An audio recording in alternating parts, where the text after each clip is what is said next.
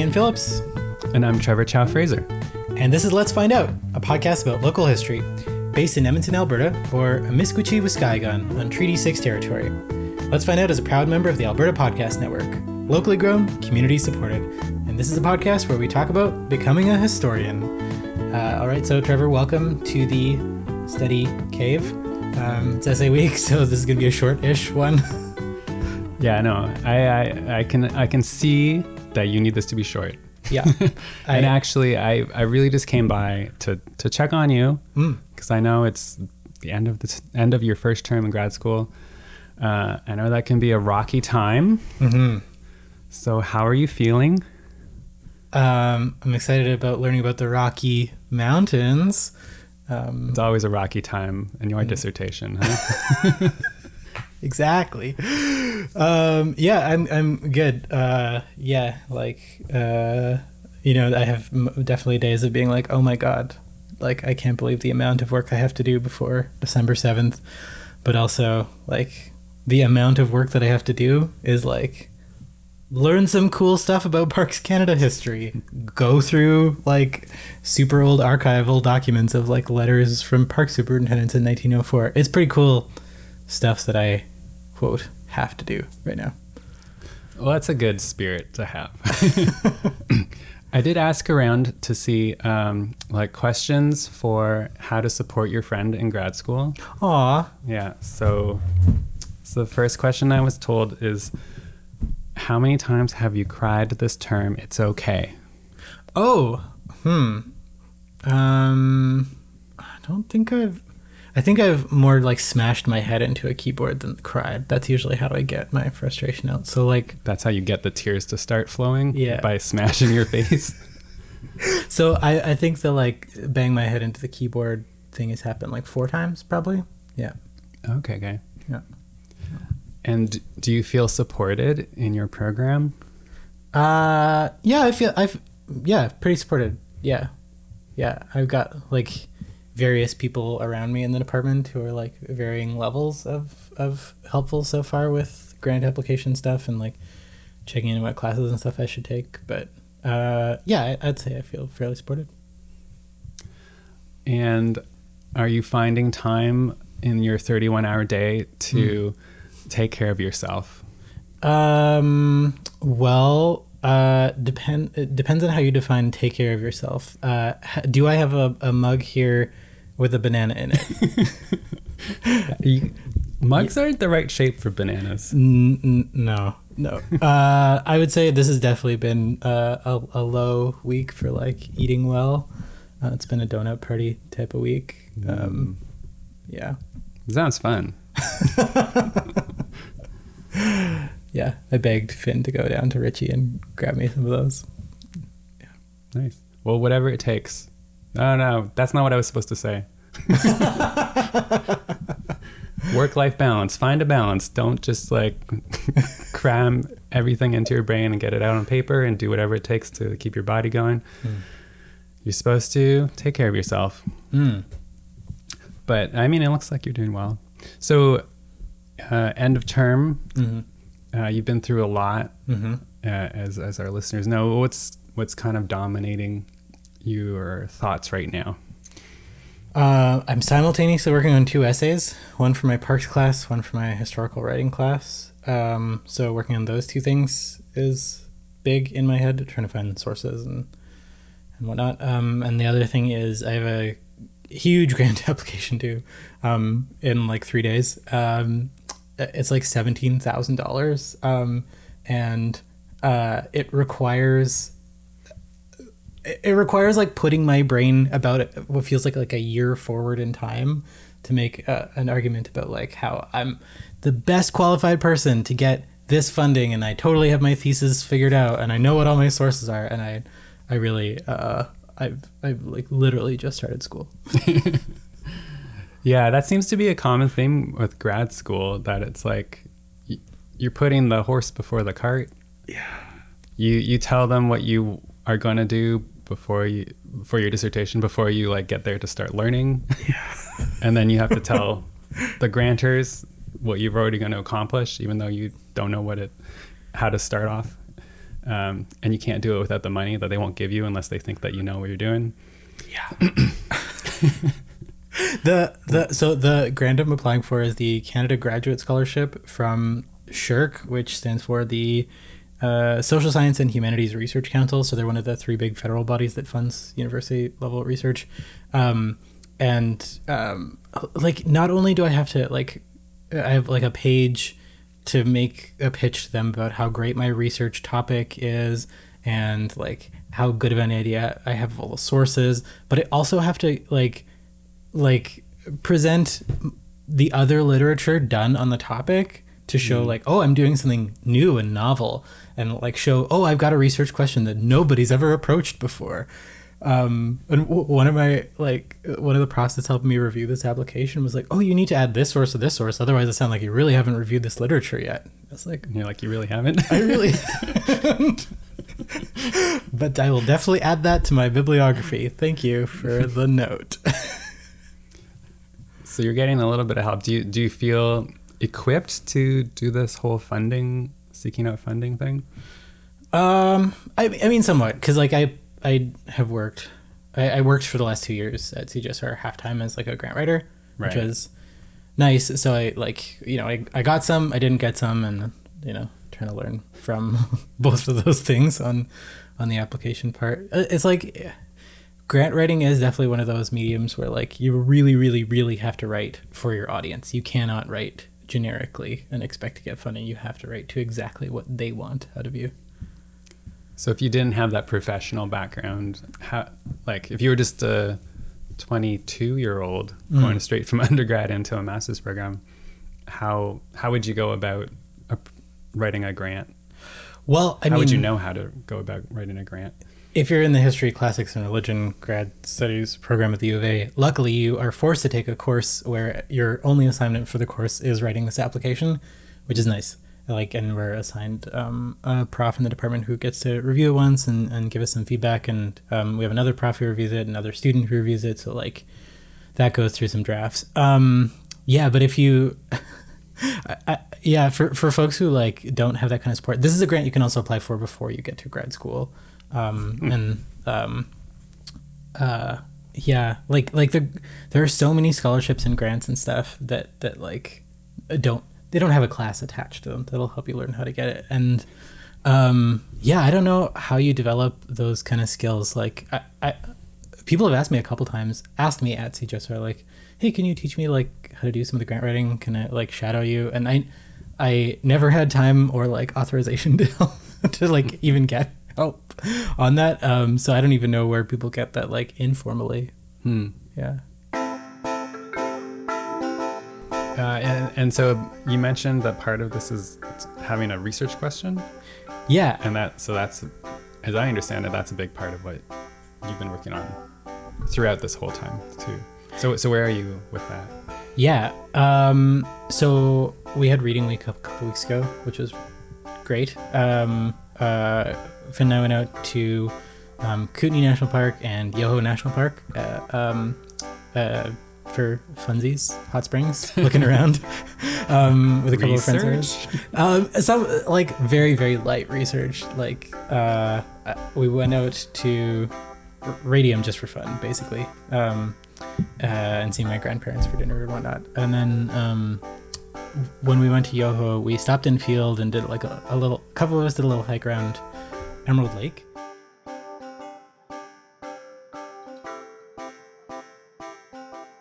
So Yoho National Park is on the BC side of the border. To get to it, you drive through Banff, Lake Louise, from Alberta, and you come through the town of Field, and the road down to Field is so steep. The railway, when they first built it, like they had 3 runaway lanes, I think, for trains, because they just like constantly had engines like going too fast and crashing coming down that hill. You just have this little tiny town in the midst of these super tall mountains, and it's just gorgeous. And we got there and it was snowy, and we decided to drive out to Emerald Lake, and a couple of us took a hike around it just to sort of soak in the lake itself. This super beautiful kind of jade colored lake to me. I can't believe how clear those reflections are. You can see like basically the entire mountain reflected in the water. Yeah, I got a good shot of it. Yeah? Yeah. And in the background you can see the space between Mount Wapta and Mount Field where the Walcott Quarry is, one of the Burgess Shale sites. And I was just so happy being there. It was quiet, but it was wet and slushy, and we saw some Dolly Varden char and some rainbow trout, I think, swimming in the lake, which was kind of weird to see. And one of them just stared at us in the water for a few minutes, and it was good. We had a little snowball fight, and it was nice just to touch base with why I want to learn more about this place, because it's beautiful and it feels really important, and I just want to add a little piece to what we know about it. So the first draft of this application, one of my profs told me, like, so interesting topic. What you've written here is a PhD level topic, because I had proposed like 100 years time span, because around the 1880s, that's when the national park is founded. That's when CP Rail is coming through the Kicking Horse Pass. That's when Ktunaxa people are like being forced to move on to a reserve.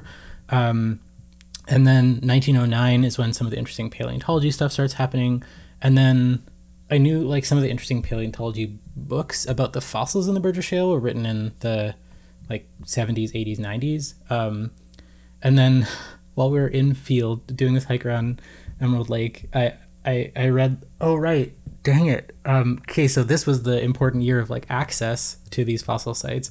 Is 1980 is when the Burgess Shale got UNESCO World Heritage Site designation.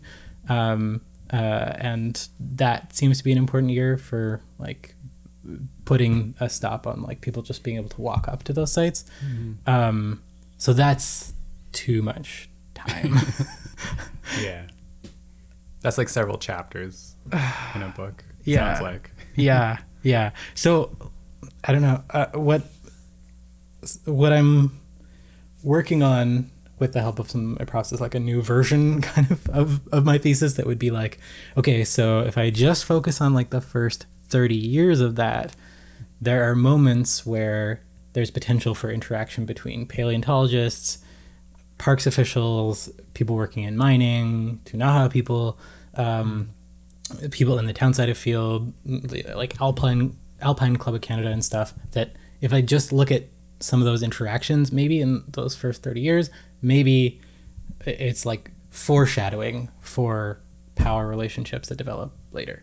Maybe. I don't know exactly yet, but that's kind of where I'm at. Okay. I think I see what's happening. So research question is the question of what you're researching. Kind of. Yeah. I've got to figure out, what am I investigating? More in a minute. But first, Let's Find Out is brought to you in part by the Edmonton Community Foundation's Well Endowed podcast. Hello, I'm Elizabeth Bonkink. I'm Andrew Paul. And we're the hosts of the Well Endowed podcast. The Well Endowed podcast is produced by Edmonton Community Foundation, or ECF as we call it. ECF provides grants to charities through the endowment funds we create and manage with our donors. Hence the title of our show, The Well Endowed Podcast. Every month, we bring you a collection of stories and interviews with fascinating guests who are working to make Edmonton a strong, vibrant city to live in. Through these stories, we look at the space where endowments intersect with your communities. So if you're interested in the people and issues impacting your community, check out thewellendowedpodcast.com. Let's Find Out is a proud member of the Alberta Podcast Network, which also features one of my favorite local podcasts these days, That's a Thing. When I need something low stress, low stakes, it's just a couple nice people to hang out with, I listen to That's a Thing.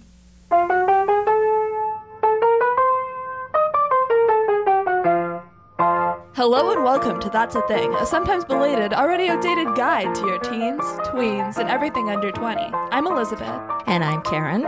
Every month we have a conversation across the generation gap about media, pop culture, society, the internet, that kind of thing. Karen is my mom, and she's old. I am her daughter, and I am young. Together we are one human being, here to share with you. Sometimes we bring in another human being who's Elizabeth's brother John to do a deep dive into memes and stuff like that. Hi.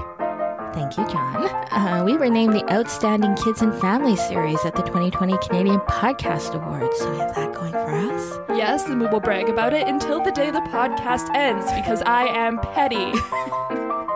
You can find That's a Thing in the podcatcher of your choice. That is That's a Thing, ! You can also find us at albertapodcastnetwork.com. Is that everything? I think that's it. Thanks, sweetheart. Bye.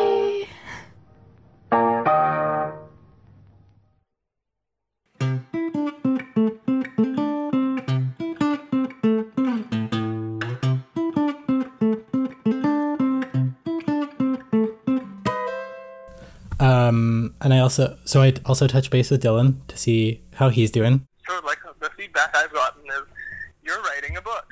This is a PhD project. Find something to focus on. Have you found a chunk?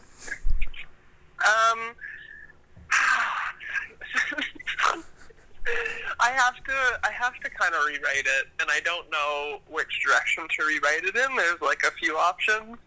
I could continue to try and do this extinction paradox thing and be like, okay, I'm going to look at the trout and the bears and the sheep and think about how the government has written about them and tried to do stuff about them. But that means reading a lot of science and law, so I'm not super stoked on it. For a proposal, the thing that has actually... I finally understand what you were saying like a month ago about how you've been reading those books in our class to try and find out methods, like, and how, like, what are the primary sources they're working from. As I finally understood, I'm like, oh, this is how history works. You need to find primary sources to analyze and not just weave together what people have already written. So I'm finally being like, okay, Dylan, what are your primary sources? What are you analyzing? Are you going to interview people? Are you going to find, like, this specific archive material? And for the sake of writing a concise and compelling proposal, I'm thinking of just focusing on the Ghostwriter Curse of Fernie, and specifically the ways that it's been kind of used to tell stories about both the Ktunaxa and coal mining from the perspective of the citizens of Fernie.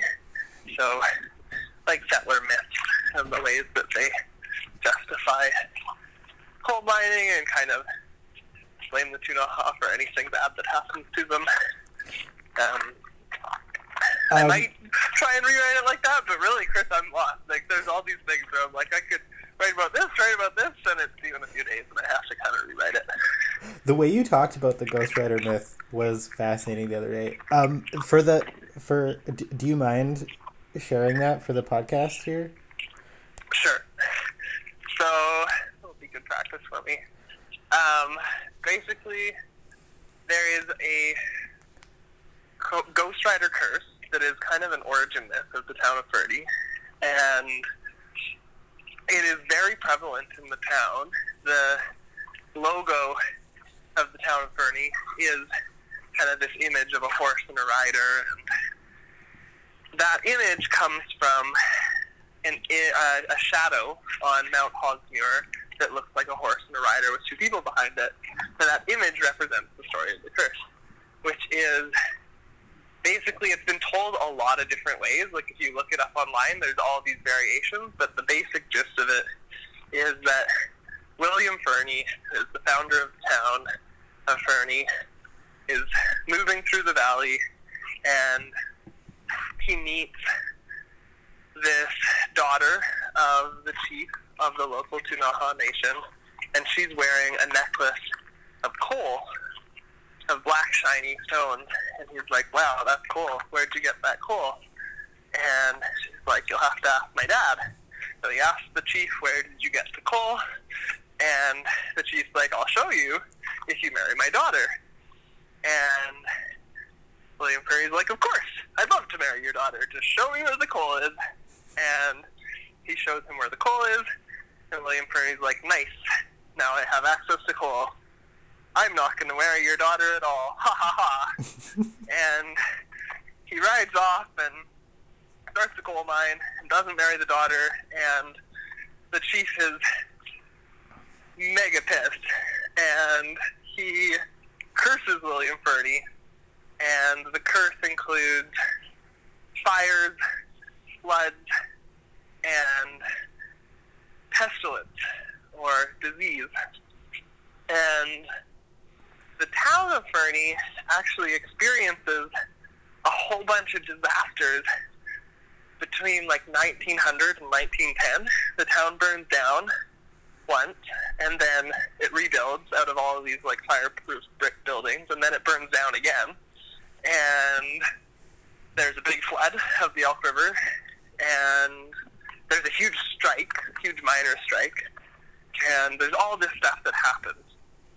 And I was looking into this and thinking, wow, that's really interesting, and you find out that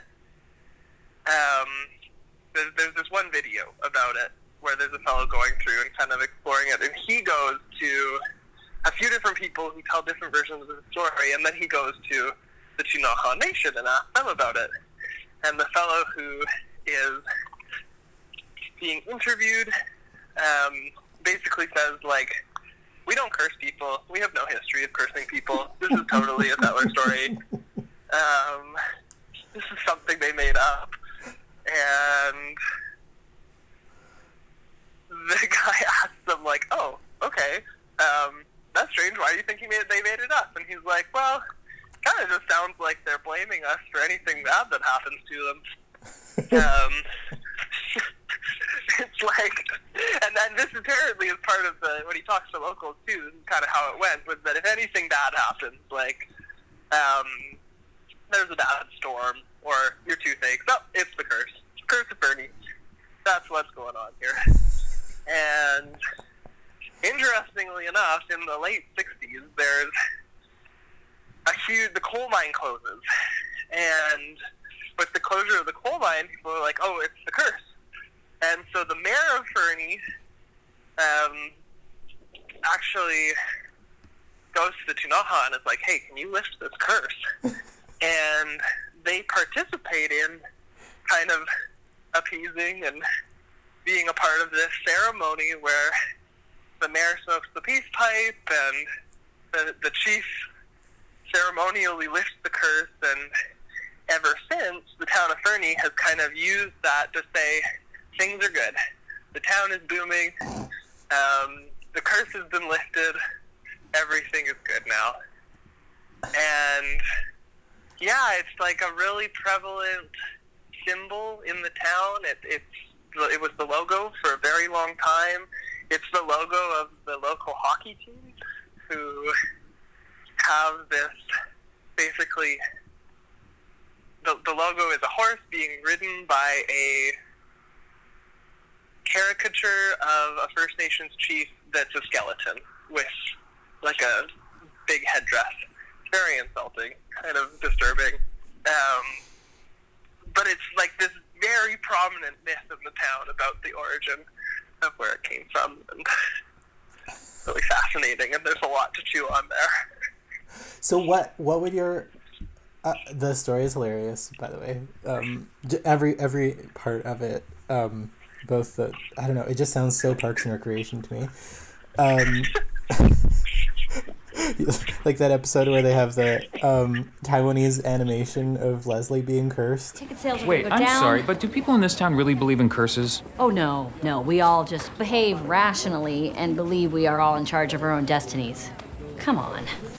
How would you make an environmental history focused research question about that myth? This is a good question.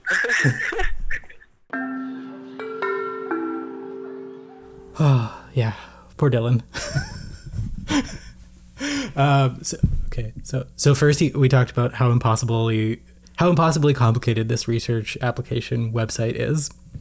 We talked about like you have to fill out this thing called a Canadian Common CV. I don't know if you've ever had to make one of these. Not a scholar. It is like you can't just upload your CV, which is different from a resume. It's like, a different kind of language you're speaking. It's written in Latin, isn't it? This one, I mean, it stands for curriculum vitae, I guess, but no, luckily I don't have to write it in Latin.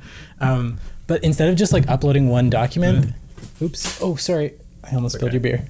We're definitely not drinking beer during the podcast taping, Chris. Come on. Definitely not. I have to fill out like as many of these sections as I can. I'm scrolling through like 100 different fields in this Canadian Common CV website where I have to like click the little pencil and like add, have I done any interesting litigations related to this field? And then tediously add one and like 7 fields to it. I don't know. This just feels like it's going to take forever. Yeah, every part of this process feels like it's designed to like weed out those who are weak. Well, I'm glad that you are keeping things together. Mm-hmm. You're obviously really invested in this and still having fun, even though it sounds like it's really hard. Mm-hmm. Is there anything that you kind of wish you'd known at the beginning of the term to get you to this place in better condition? I wish I'd known a lot more about Soviet history because my history writing essay, I think I'm gonna pick a topic about an early Soviet historian, this guy Pokrovsky, but like I know almost nothing about the 1917 revolutions.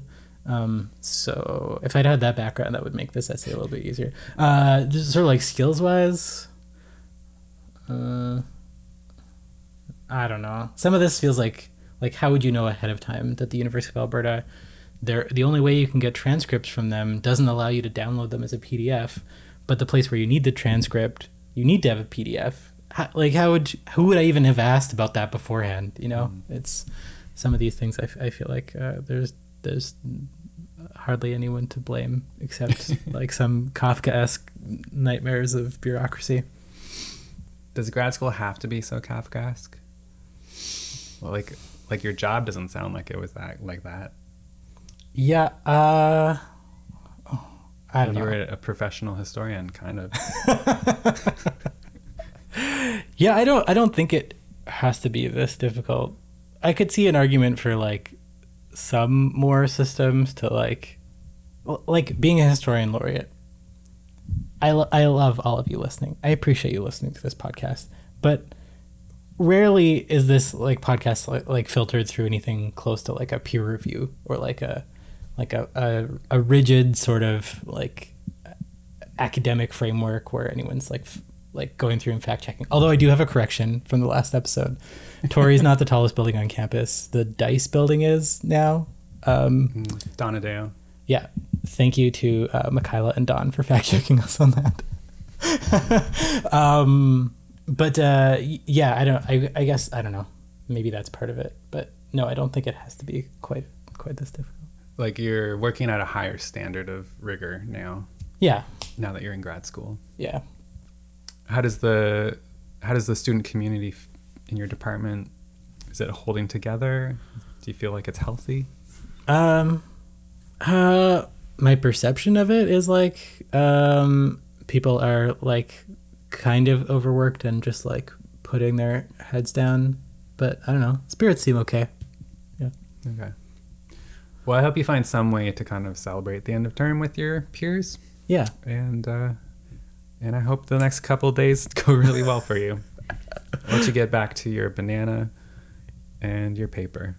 Thanks, Trevor.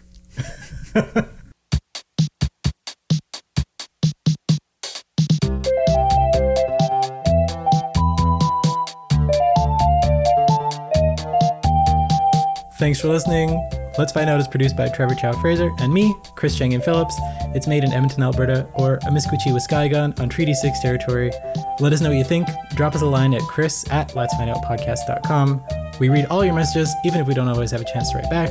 You can download all of our episodes on Apple Podcasts, Spotify, Stitcher, or wherever you download podcasts. We're on Instagram and Facebook too. Thanks to Dylan Hall for speaking with us for this episode. Thanks to everybody who's been supporting the podcast, especially Finn.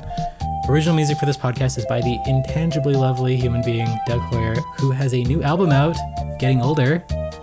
And you can stream it. You can buy it on Apple Music or Bandcamp or whatever. And you can also buy it as a pair of socks.